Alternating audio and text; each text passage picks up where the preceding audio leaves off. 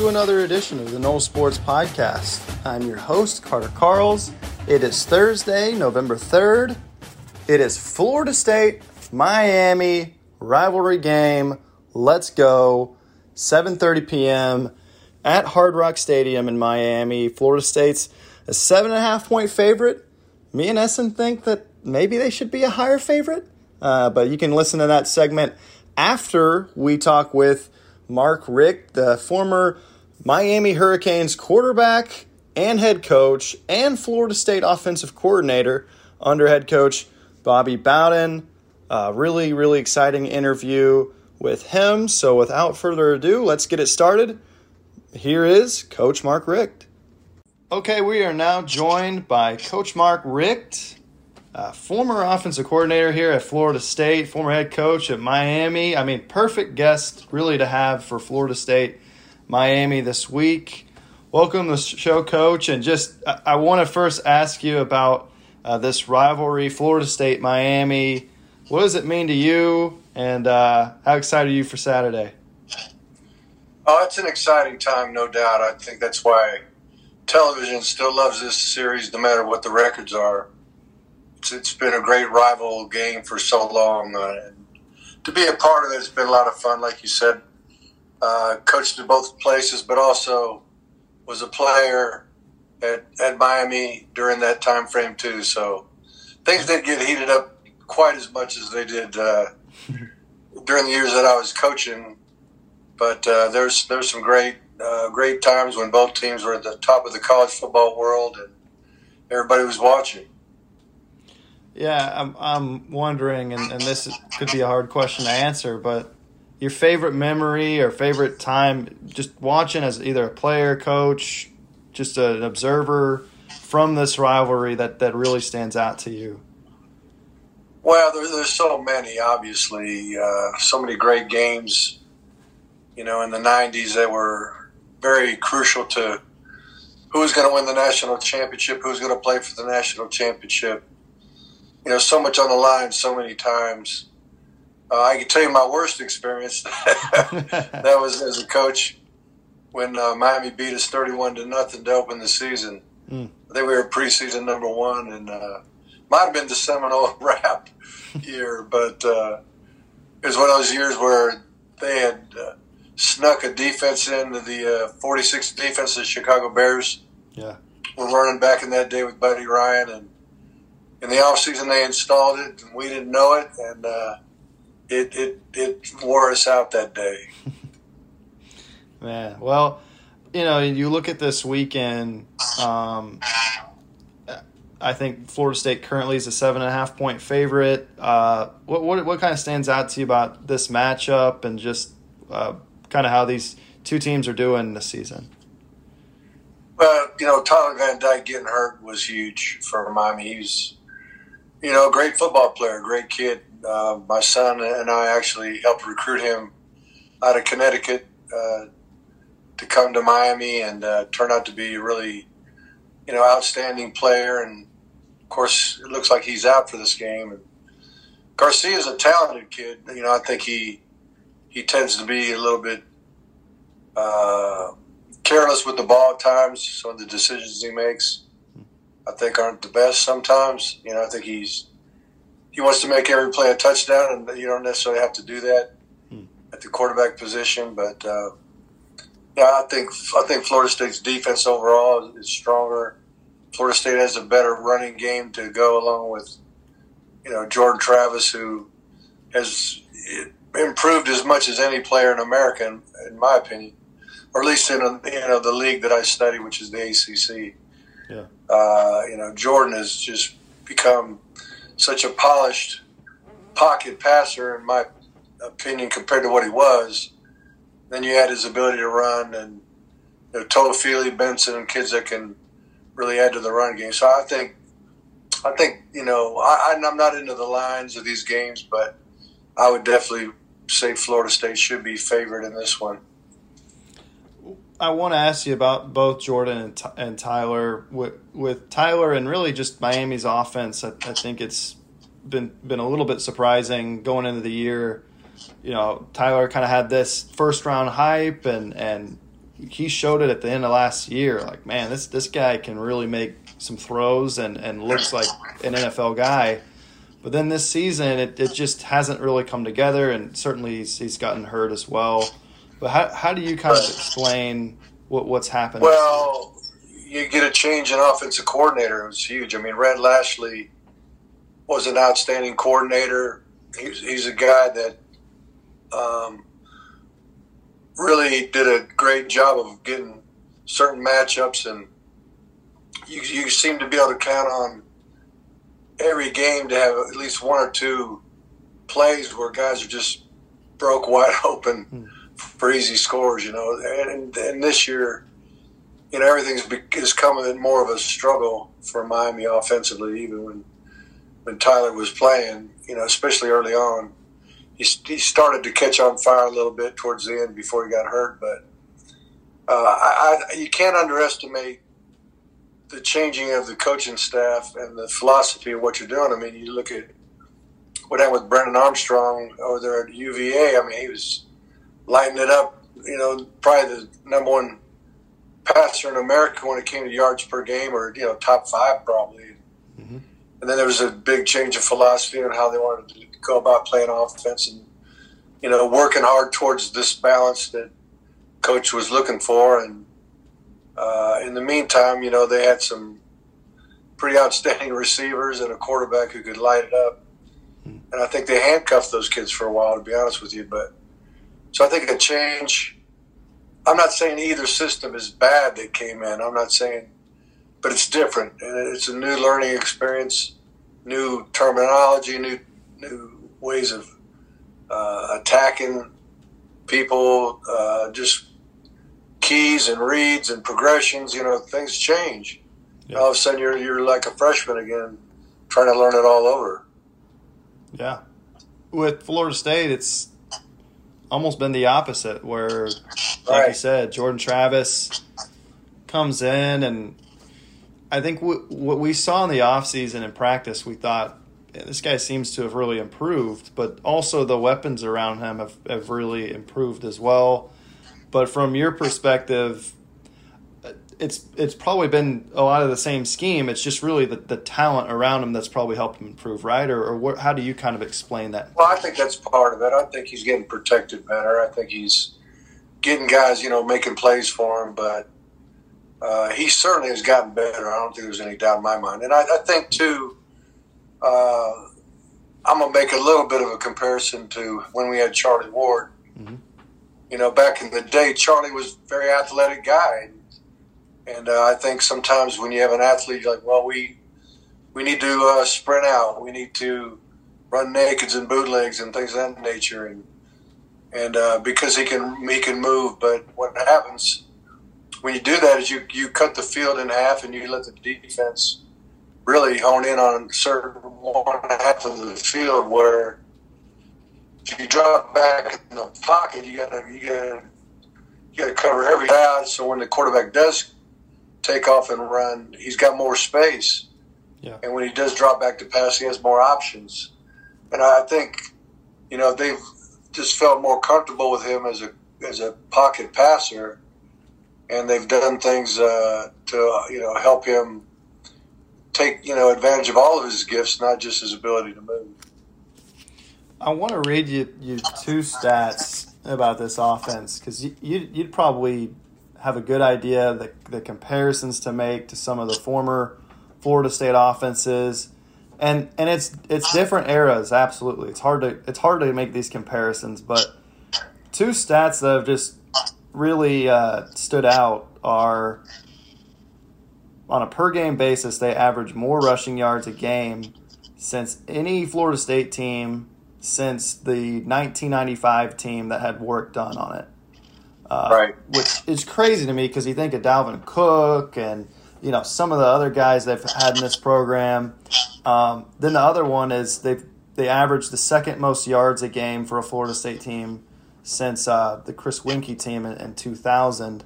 2013 is obviously number one there, but I know it's different eras. It's hard to compare, but when you watch this offense, is it like, I don't know if you can compare it with the best of the best of Florida State. When you look at the rushing yardage, first of all, game number one skewed it a little bit with Duquesne. Yeah. 400 or 500 yards rushing, whatever it was, three backs over 100 yards. And, that was impressive. I don't care who you're running the ball against.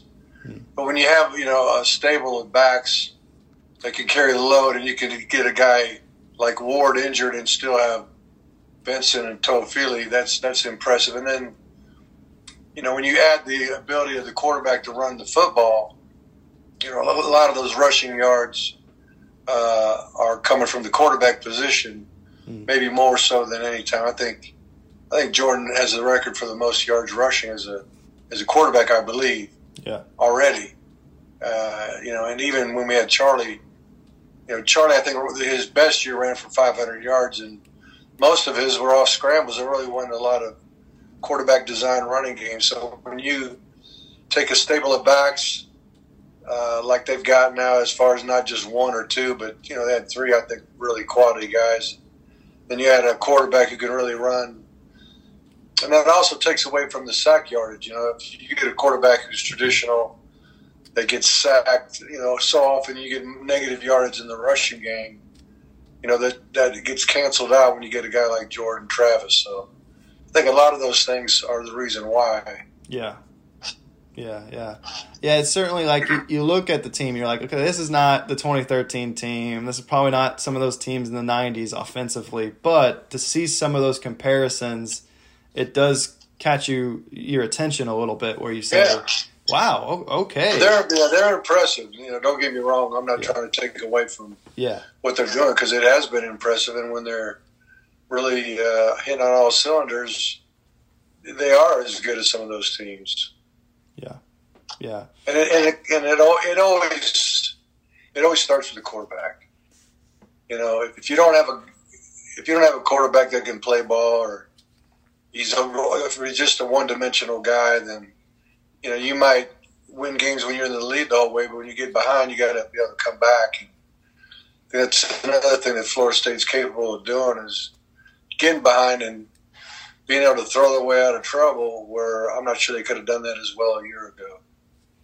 Yeah, and I'd say maybe the one reason they're not quite at that level as some of those other great teams in the past is finishing drives, and red zone has been a problem for them. You saw last week with the mishandled snap and Georgia Tech taking it back.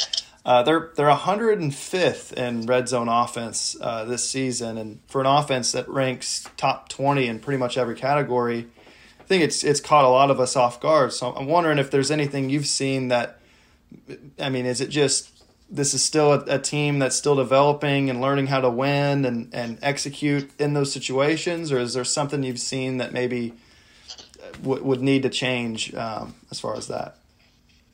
Well, and I'm not sure if this is a touchdown ratio or scoring ratio, because there's a difference, obviously. There's some teams that have scored every time in the red zone, but, it's all field goals. That's not good. Yeah. So I'm not sure that stat, if that's strictly TDs or it's for scoring. Period. It's for scoring. Just scoring. Yeah. So that includes field goals. So, I don't know if there's been any blocked kicks or missed field goals or trouble with that. It doesn't seem like that's been a big issue. But a lot of teams struggle in the red zone, and when you don't get into some power formations, you still see a lot of zone read and quarterbacks pulling the ball. But defensively, they don't need to have a safety deep. They can have both safeties basically on the line of scrimmage, and a lot of times the read is to pull the ball for the quarterback, but he's still outnumbered to the edge. Yeah. And I just think it's a numbers game sometimes, and sometimes I think you just got to line up and get big and impose your will, down inside the 5 especially. But that's kind of been my I've had an issue with a lot of teams that stay spread down there inside the 5-yard line. Yeah, I think it may speak to, I don't know if they have a ton of confidence in those obvious running situations. You see them do a lot of jet sweeps. You see some direct snaps to running backs and wide receivers, things like that. So it's interesting. Some of them work, some of them don't. But when you got to get creative to generate yardage down in that part of the field, you're kind of in a guessing game a little bit sometimes. Yeah, for sure. And I want to ask you about your time at Florida State. I know you've talked about it quite a bit, but I first want to just ask what being a grad assistant is like in 1985 at Florida State. What's that experience like? It's a very interesting situation. Not to get too wordy with it, but Coach Bowden had Art Baker as his offensive coordinator, and they were running the freeze option. And Coach kind of let Coach Baker run the show, and he just wasn't too fired up about running option football. He's more play action. I mean, run I formation, play action, pass type stuff is what he liked to do. Mm-hmm. So when Art Baker got the head job at East Carolina, he was trying to hire Brad Scott to go to East Carolina with him as the tight ends coach or whatever he was going to make Brad. Maybe make him the offensive line coach. I don't know. Well, Coach Bowden didn't want to lose Brad Scott, and at that moment, Brad was a graduate assistant, and so Coach Bowden put him on full time when Art Baker left. So in essence, the quarterbacks coach left, and then Coach Bowden hired a tight end in that place. So there was no full-time job to give to a quarterbacks coach because he gave it to the tight end position. Mm. So Coach Bowden's idea was to bring in a graduate assistant coach to help him coach the QBs. Mm. And so that's kind of how I got hired on that premise. And it seemed like Coach showed up to the first meeting with me, and he let me run the meeting, and then he kind of followed me around the field first or second day of practice, and then he never came back. He let me coach him, and I had no idea how big of a deal that was, but yeah. So I was still doing graduate assistant duties, room checks and roll calls and breaking down film and doing the things that GAs do, doing self-scouts, just doing all kind of duties that you would normally do as a graduate assistant. But I was able to be the quarterbacks coach at Florida State, way back in the very beginning. So I just really, love Coach for, having the faith to allow me to do that. And one of the things that helped me was the fact that I did go to the University of Miami. Yeah. And under Coach Snellenberger, and Coach Snellenberger brought in the Miami Dolphin offensive system to college football. So I was kind of learning the pro system as a player. So I went to Florida State. I had some knowledge and some experiences that were helpful to get a few ideas in here and there as a young coach.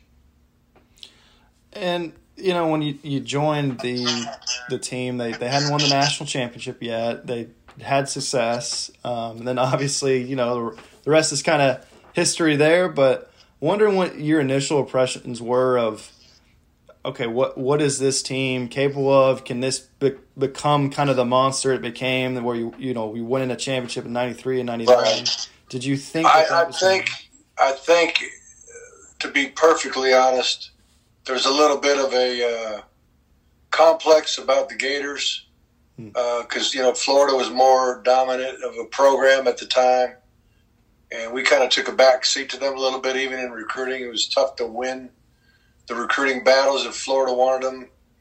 It was tough to get those guys. But then Florida went on probation 1 year. I forgot the exact year, but when they went on probation, they couldn't be on television. When they couldn't be on television, a guy named Deion Sanders wasn't about to go to a school that you couldn't be on TV. So, got Deion Sanders here. We got a bunch of other great players that I can't remember exactly who's in that class. Yeah. That class kind of turned the tide in recruiting and started to make Florida State a place where these high-level recruits from the state of Florida wanted to go. Not that we didn't get any, we did, but it just seemed like we were going to lose more battles than win them against the Gators. And after that year, it evened the score and made it much more of a true rival, even in recruiting. So I'm fascinated to know what you think of this, because it's not quite the parallel. It's not the same, but you look at this team now, and they went through some dark ages there, and now they're finally putting together a team that can make bowls and can get above 500 and really has the talent to win 8, 9, maybe even 10 games this year. But I think the fans see the 3 losses. They see, okay, the best teams, or at least 3 of the 4 best teams on the schedule were, you saw the self-inflicted wounds. It just seemed like the team that still was looking to learn how to win and win those big games. And what do you think when you identify it, and what maybe from your past experience where, you were at a program that was looking to win kind of those big games, and then boom, y'all break through. For this program where it's at right now, what do they need to do that? Right. Well, for example, my first year at Miami when I was head coach, we won the first 4 games, then we lost 4 in a row. Yeah. And then we won 5 in a row to finish the year 9-4. But what happened in those 4 games we lost really close games. And so we're on the verge of having 10, 11, 12 wins that year, but we didn't get it done in the close games. I think all 4 of them were like within a touchdown or something like that. So then fast forward to the next year, we had a 5-game winning streak going into year 2, and then we won the first 10. And what was the difference? The difference is we won the close games. Yeah. And I think that just takes just a little bit more attention to detail, a little bit more. I think the players learn that one play can turn the entire game, one game can turn the entire season. And just how crucial the little things are. And, sometimes they get tired of hearing coaches talk about it. But when you live it out and you realize, what, coach is right when it comes to that, then that offseason becomes a little bit better. And your camp becomes a little bit better, and your preparation becomes a little bit better, because they know, they've learned from experience. And most people got to experience it to figure it out. It's hard to tell somebody something and have them, say, "Oh, I got it. I understand, Coach." So that I think that's part of it too. Just learning how to win those big games, learn how to win those close games, and then those games become bigger. And I think you were here for the Boston College game earlier this season, and you've been around Coach Mike Norvell and Alex Atkins. I'm wondering your impressions of those 2 guys in particular. What you think? Well, you watch games, you watch film. Well, let's go back to Jordan for a second. Yeah. I don't know if the stats are all that dramatically different, but I think the eyeball test for me as a quarterback's coach my whole life, I see the improvement in this kid. And the same thing is true for the team. You see they're more polished at taking care of business. They had their share of mistakes, sure, but they look. You look at their body types, and their body types are becoming more and more like championship level teams. That didn't happen on accident. And I think when Norvell took over, I don't think the body types were quite the same, to be honest with you. Yeah. But I think the kids are looking better, they're looking bigger, stronger, faster, and I think they're getting coached well. And when there's consistency in that coaching, it just breeds confidence for those players to begin to become the leaders on the field, so to speak, because they know it's expected. A lot of people think player-led team means the players have taken over. That's not true. A player-led team is a team that has veteran players that know exactly how things need to be done, and they hold themselves and everybody else accountable. Right. Well, Coach, before I let you go, you obviously the ACC Network and what all you got going on in your life? I'm just curious, like what can you tell fans about? Yeah, the weekends stay pretty busy with the ACC Network. This is, I think it's year 4 doing that. I've enjoyed it, working with Eric McLean, a former Clemson lineman, and Jordan Cornette, a former Notre Dame basketball player, who is our host. But the star of the show, E.J. Manuel, former great quarterback at Florida State, as everybody knows, first-round draft pick, but first-round human being. All those guys are great. I just enjoy working with those young guys, and they're going to make big careers of their TV stuff, but I'm just there to have a good time and enjoy the ride a little bit. So, I got at least one more year on my contract with the network, so we'll see how that goes in time. But just trying to enjoy every day as they come. What does retirement look like for you? Are you gonna be on the beach sipping margaritas all day, or? Well, that's what we did originally. We went to Destin and lived there 2 years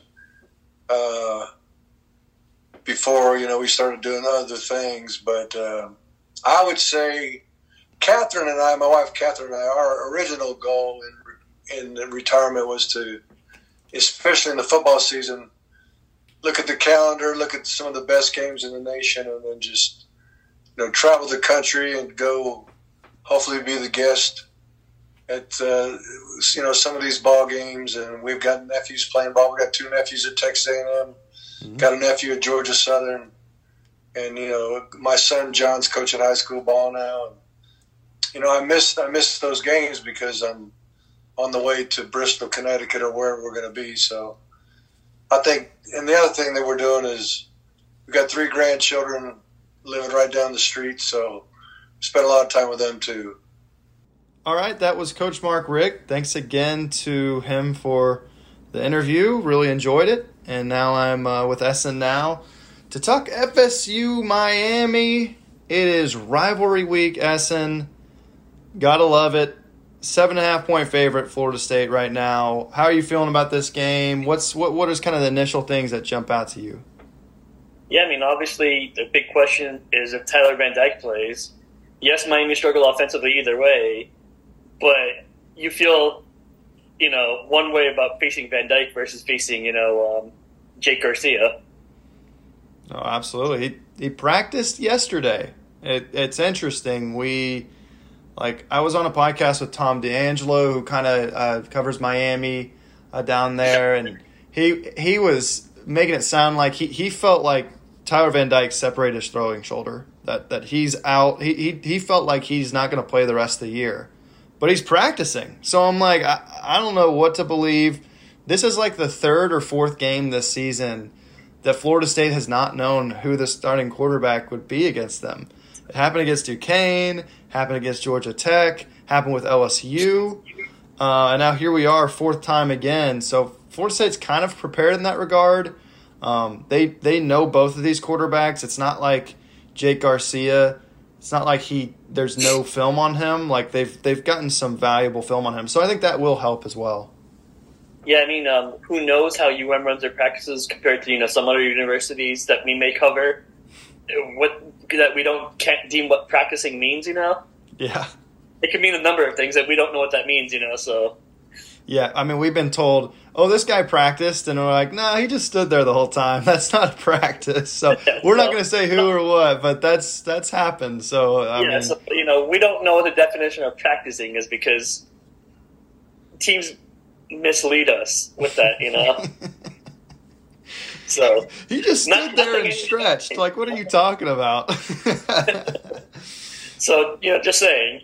Yeah, just saying. But we did see Trayshawn Ward actually practice this week. We also saw Fabian Lovett actually practice this week. So that is something that that we should say. And I mean, this Florida State football team has been banged up all year, all preseason camp really too. You could argue this is the healthiest that this team has been since the spring game. And we have not been able to really watch a fully healthy Florida State football team besides maybe the LSU game. And pieces Duquesne, but, Bless Harris goes down. Maurice Smith wasn't available. Amarian Cooper wasn't available. So, like that, even Duquesne, they weren't fully healthy. So this is like that first time. And I think, where it will really show up, I think, is on the defensive side of the ball. Because I don't think any that's the side of the ball where they've been the most banged up with Jared Verse, Fabian Lovett. You saw Robert Cooper get a little banged up for a bit. Tatum Bethune, absolutely this year. It's been almost everywhere in the secondary too with Amarian Cooper. So this is the most healthy they've been, and I think this is kind of a chance to show, hey, what does this team look like when they're 100%? Yeah, no, you're right. We joked about it last week pregame. It was our easiest time, looking on the field and trying to figure out who's in and who's out, because there was the list was somewhat shorter of who was playing and who was not. And then, knock on wood, that entry tent the last 2 weeks Florida State has played has not been being run as much. So knock on wood once again, because we don't root for anyone where we're covering a game, but at the same time we don't root for we don't want. That's one thing we root for is no injuries.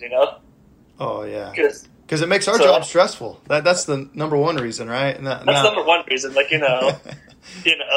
So it's great to see the team's healthy. It looks like Miami is relatively healthy coming into this game. Outside of Van Dyke, they're getting some of their receivers back. The defense looks healthier. And that's a good defense Florida State will be facing. We talk about that a little bit. Florida State has faced some tough defenses, and Miami's right up there.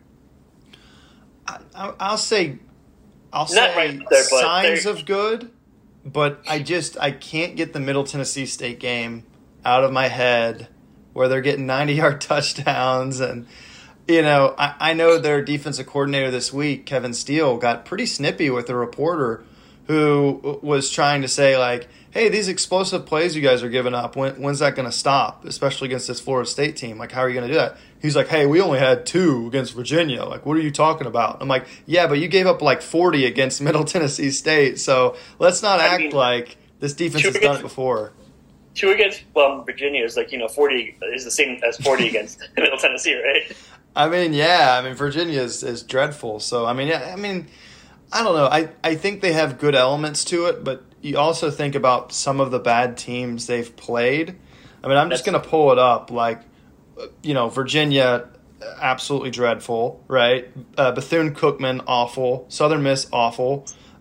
Texas A&M, terrible offense. Virginia Tech, terrible. Really, the great offense they played was North Carolina. Duke is probably average, maybe below average. I think the Duke game is probably unfair to judge the defense by the 45 points because, as we saw, 8 turnovers. So. Oh no, but I'm just saying the good defensive numbers are more inflated by all these bad games. Oh, Yeah, definitely. So I'm not fully convinced. And despite, they're better defending the run, but despite playing those bad offenses, they're pretty bad against the pass. They're number 100 in pass efficiency defense this year. And out of all of the teams on Florida State's schedule, that ranks last.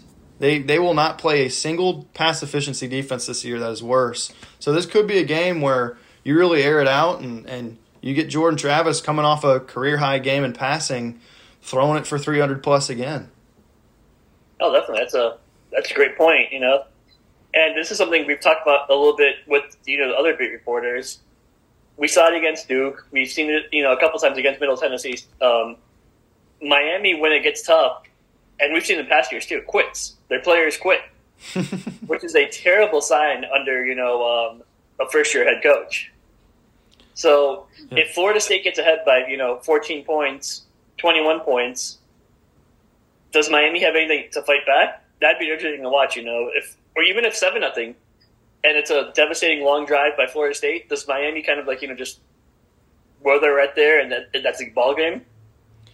Yeah, the book on Mario Cristobal has always been, and you look back at his time at Oregon, he'd been a great recruiter, and you look at what he's doing now, top 10 class, Carmani McLean, Money McLean. I mean, they're recruiting extremely well. They're recruiting better than any program in the state right now.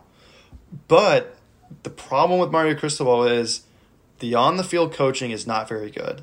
The X's and O's are not very good. You see what Justin Herbert did as soon as he left Oregon and got to the NFL, and he's a freaking rock star. You look at what Oregon is right now, and you look at, they have a pretty average quarterback in Bo Nix, but they've turned him into a pretty good player this year under a first-year regime and a new OC. So Mario Cristobal, to me, you get great recruiting, but kind of a bad on-the-field product. And right now you're seeing that this year. You're seeing him, too, blame his players a little bit, talking about, this is a rebuild. Once we get our players in, it's kind of like, I don't know if you should totally be speaking that way. And it doesn't matter what players you've got. This is a team that finished the season strong last year. You shouldn't be losing to Duke by 24 at home. You shouldn't be losing to Middle Tennessee State.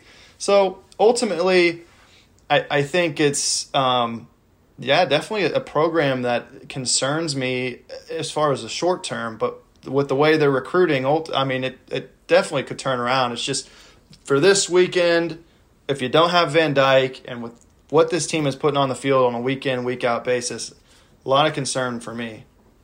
Yeah, no, 100%. It's you have questions about Cristobal's coaching, like you mentioned. Tyler Van Dyke looked like a first-round pick last year, which you could talk about later. There are some scouts that did not believe that.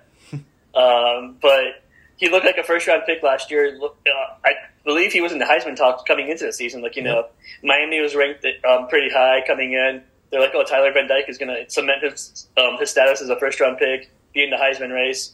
None of that's come to fruition, and then just the offense has been middling. It's not very good. The defense has been good, for the most part. Like you mentioned, inferior competition, but it's been decent. So it's kind of interesting to see what the Miami team looks like in person to watch, because it's one thing to watch them on TV, but it's another thing to see them in person and be like, get some impressions off that. And look on the sideline. That's been one thing I will be looking at during the game is the sideline to see how players react to tough breaks, how, different plays is. I want to see how Miami responds to different things because that's going to tell me more about that team and their mindset than what they're doing in the field. And I will say, I'm not going to try to act like this is a top 15 roster in the country. This is not – their wide receivers are pretty bad from what I've seen. Their offense is kind of a joke. So it's not like Tyler Van Dyke has a lot of guys to work with. And so, I think people just overrated them. But I think both things can be true that they're underachieving woefully, but they were also overrated before the season. It's somewhere kind of in the middle there. So I'm going to ask you to talk about your story quickly. You have a story coming out later. We're recording this on today's Thursday. I can't remember what days it is anymore, but today's Thursday. Later this evening, you have an article about draft. So you want to talk about that a little bit? Yeah. I thought it was a fascinating concept thinking about going in this year how Tyler Van Dyke was supposed to be a first-round pick. Anthony Richardson was supposed to be a guy who could really elevate up the draft boards. And then Jordan Travis was like, who even is this guy? This guy hasn't put anything on there to inspire any confidence that he could be an NFL draft kind of guy. So that's kind of flipped. Now Tyler Van Dyke, there are a lot of questions with him. Anthony Richardson, been some questions with him. Jordan Travis, though he still probably is not a guy who would get drafted this offseason, he has put himself in so much of a better position with what he's shown this year. So ultimately, I talked to Dane Brugler with The Athletic, who I really consider to be the best draft analyst out there besides maybe like Kiper. I really like Mel Kiper, but and McShay's pretty good too. But so he's one of those top 3, top 5 kind of draft guys. And I asked him, who on Florida State's team do you think will get drafted if they went out this year. And he named me 4 guys. The first one was Jared Verse. In his new rankings, he had him 34 overall in his newest rankings released on Wednesday. He had Johnny Wilson as a guy he thinks would be but probably a late round pick, 5 through 7. He believes that Johnny Wilson should come back for another year, that he would really benefit from that. Jamie Robinson, he thought he was a top, 3 to 5 rounds, potentially a top 100 guy if he finishes the year off strong and does well at the combine. And then the last one was Fabian Lovett, who he thinks could be a late round pick. Again, kind of depends on how he finishes because of the injury he had. So 4 guys. You think about the guys who are missing there, right? Like Robert Scott, Tatum Bethune, Kalen DeLoach, Dylan Gibbons, Keem Dent. There's some guys there. It'll be interesting to see. Will they come back for another year? And will they be a priority free agent, undrafted?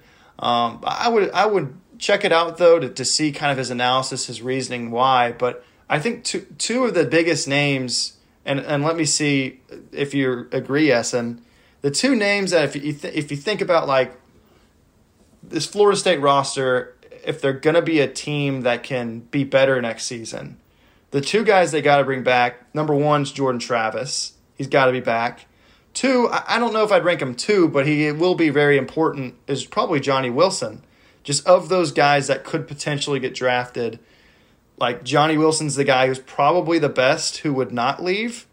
I don't know what you think on that. Yeah, I agree. Because maybe you could make an argument for Fabian Lovett because just the year he's had, he's missed so much. He can't come back though. He can. That's right. Yeah.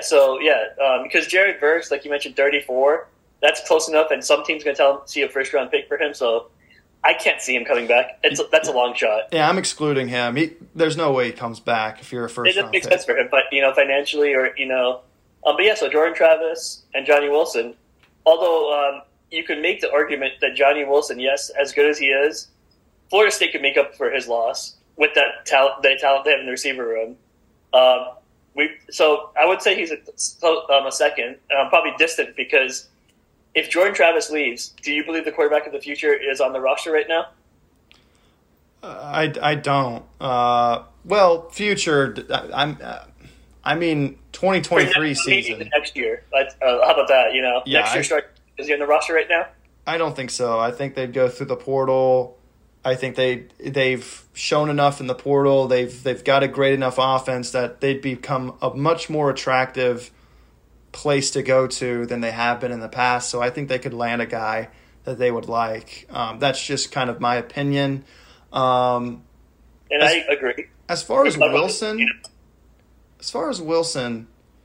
if he came back and if Jordan Travis came back, Wilson could be one of the, if not the best receivers in the ACC. He could have a 1,300-yard, 10-plus touchdown kind of year. I feel like he's capable of doing that if he came back for another year. I mean, he's already on pace to probably get to 1,000 yards this season.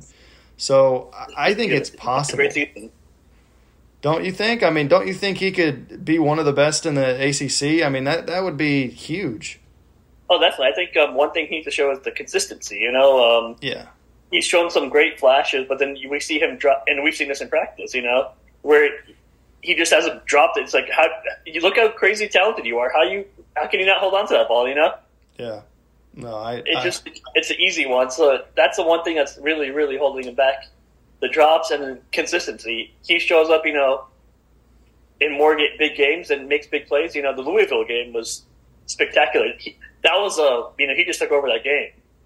And that was Brugler's point. He said, he wants to see more complete games. And sometimes when you're a receiver who's on the cusp of being a number one, but not quite a number one, your biggest problem is having a dynamic presence at all times.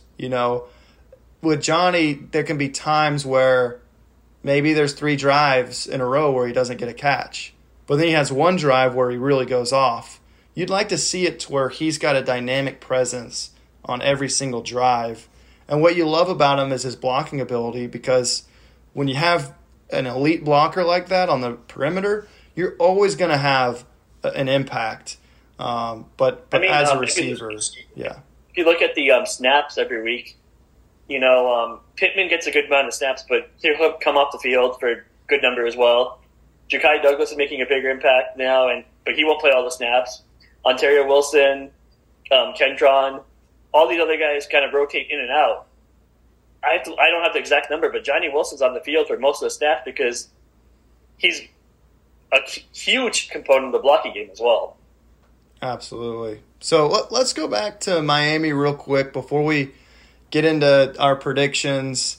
Just sort of keys to the game. I know you had an opponent preview for Florida State to win this game. What are you thinking, Ehsan? What do they need to kind of get it done? And do you expect a closer game than expected? I do not. We'll get to that in predictions, but definitely, a key will be just coming out and, you can't. I think we talked about this with Norvell's brought this up. The players brought this up. No touchdowns last week. 8 turnovers the week before for Miami. You can't come into this game underestimating the Miami defense, offense. No matter what they've done the past couple of weeks, you just got to be ready for you got to prepare for their best game and hope they have their worst. Another key in my opponent preview was, you got to control the emotions. Yeah. Got to control the emotions. This is a rivalry game. There's going to be parts where it gets chippy. You cannot be, someone's going to throw a shove. You can't be the guy who throws a shove back and gets that 15-yard penalty. Absolutely. That's going to be another, because as we know, the refs usually catch the second guy, not the first guy. Yep, we've seen it all the time. No, I agree with you. Let's get to predictions because I think I agree with you on the fact that I actually think Florida State wins this game pretty convincingly. I've been a little hesitant at times to pick convincing wins for Florida State this year just because they have not quite shown the ability to put it all together from the very beginning to the very end. You saw it with Georgia Tech too. But I think in this one, Miami's just a dumpster fire. They really are. I'm not going to sugarcoat it. If they don't have Tyler Van Dyke, that offense is just garbage. And I think their defense, they're a little overrated. We laid it out. They're not a very good secondary. And why they're so good against the run and in scoring is because they played some pretty bad offenses. So I think this is a team that Florida State will move the ball pretty well against.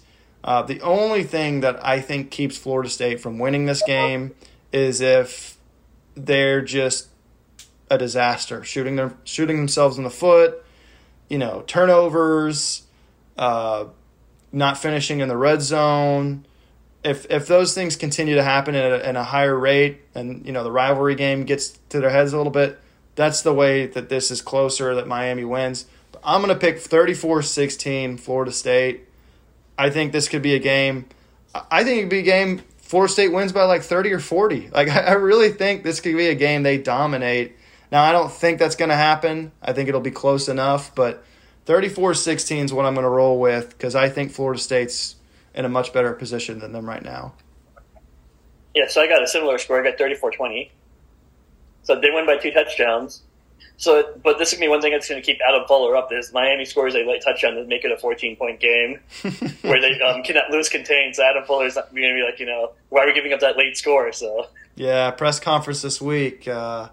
He's asked about the young guys, and he's like, I don't know, I wish they didn't give up a touchdown late. It's just pretty funny. But Ehsan, let's go ahead and talk about the other sports at FSU because we got a lot coming up with basketball and soccer. So let's get rolling with soccer. You've been covering them all year better than anybody.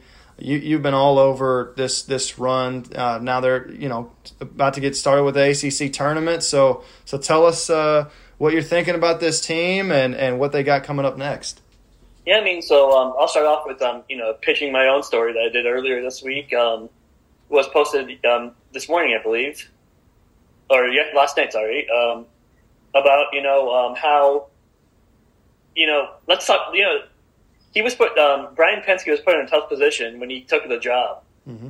Coming off a national championship, he's inheriting a team that, was probably talked about as a favorite, and then he comes in and people don't have the same expectations because everyone entered the transfer portal. A lot of them came back then because he did a good job of convincing them.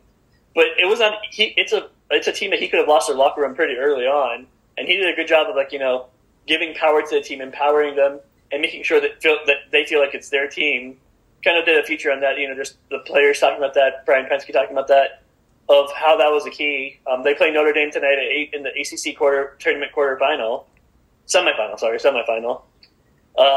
They would, winning tonight against a top 5 team could be huge for them landing a number 1 seed in the NCAA tournament.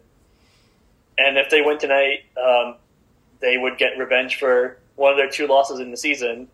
That came back earlier this month following a win over Virginia on a Thursday. They traveled to South Bend and played Notre Dame on a Sunday. Quick turnaround, lost the game 4-0, where they just fell behind early and never found it. So they were upset about the loss. They're kicking themselves up about that loss still. So I fully expect them to come back and play angry tonight. And should be an interesting game. Game will be on ACC Network.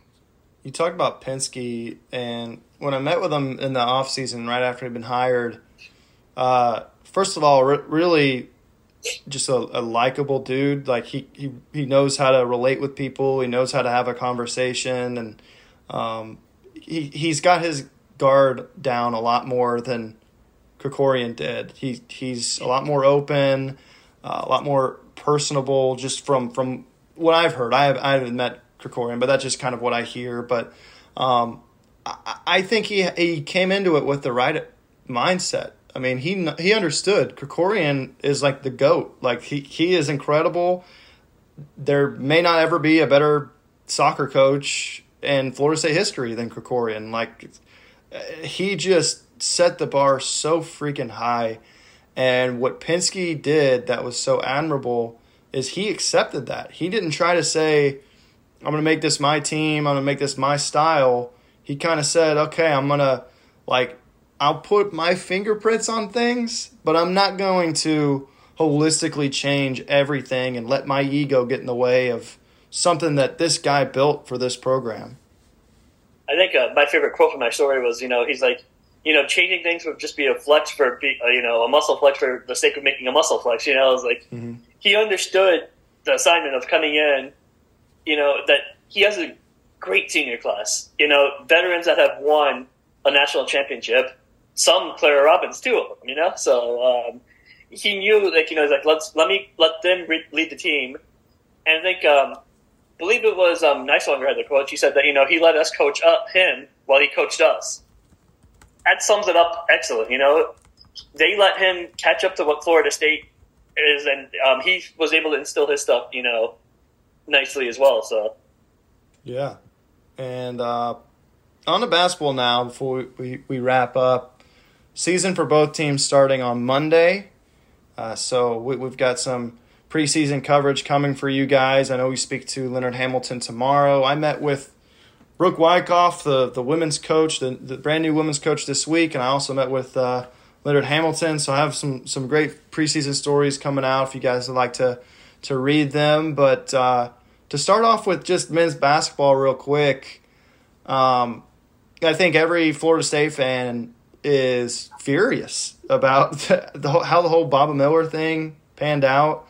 I mean, it was like, we don't have to get into it too much. I mean, we could have a whole podcast about it. But like, that was just ridiculous, man. I mean, 16-game suspension for something that happened, before the whole Florida State. It didn't even involve Florida State. And he's getting suspended that many games. We've written about it. Y'all can check it out. No need to beat a dead horse, but an NCAA going NCAA. And here we are now, Florida State. They're coming into the season without Baba Miller, who's going to be a very key piece, and without Jalen Gainey, who's going to be a very key piece. And, the thing about this Florida State basketball team, what you admire about them is they're a program that is so big on effort and hustle and relentless just effort, And so when you're a little shorthanded, and we saw it last year, it can really affect you. You can't, if you don't have all your players available, you're asking some of your starters and some of your key backups to play a little bit longer.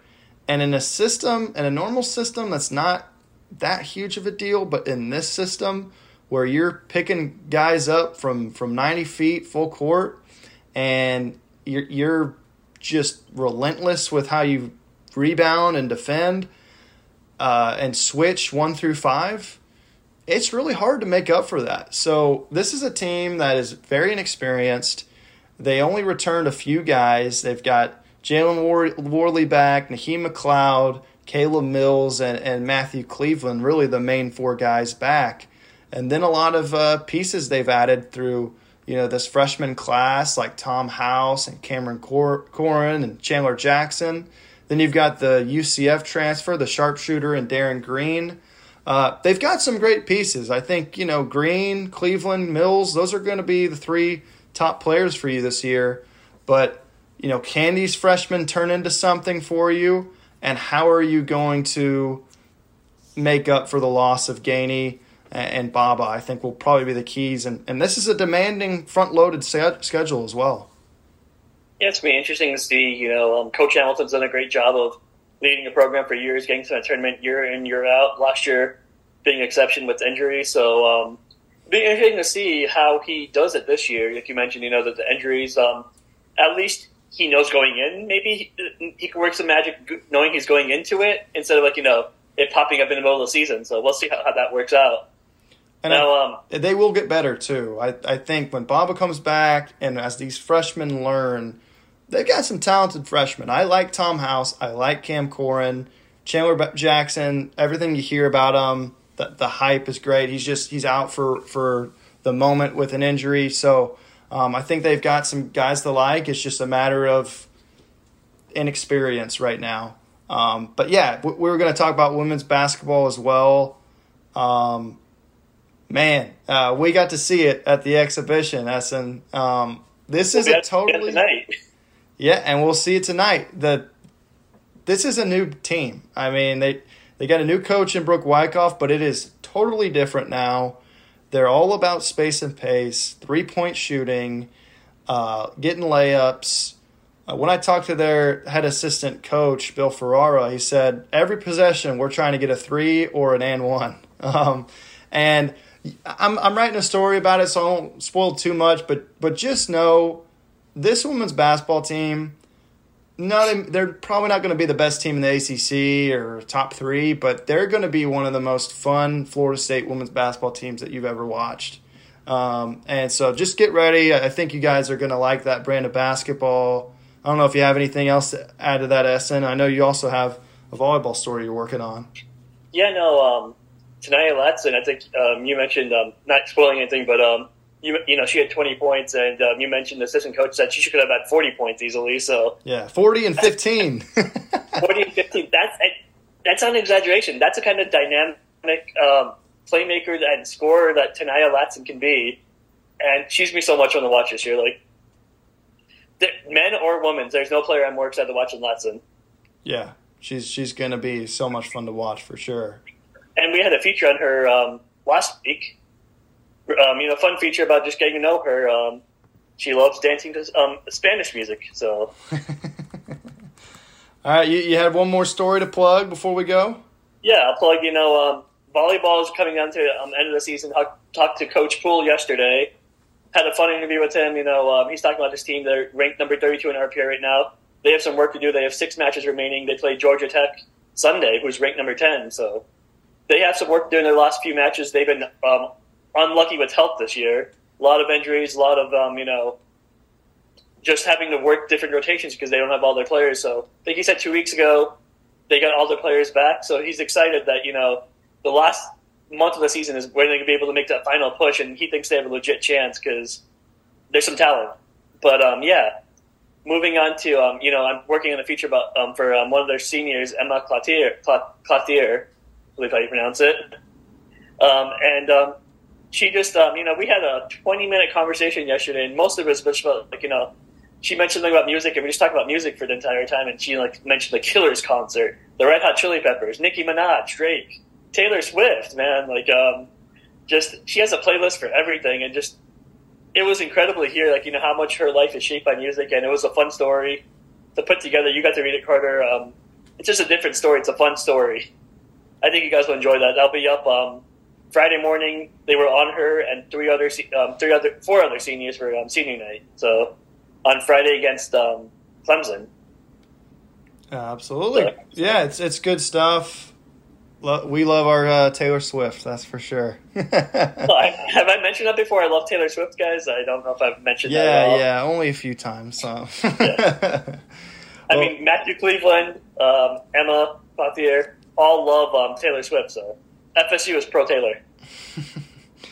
Well, good stuff. That's all we got for you guys. We will be at Miami this weekend, so come join us at Tallahassee.com. You can follow us on Twitter. We'll have coverage for you all weekend covering FSU Miami. So with that, thank you for listening.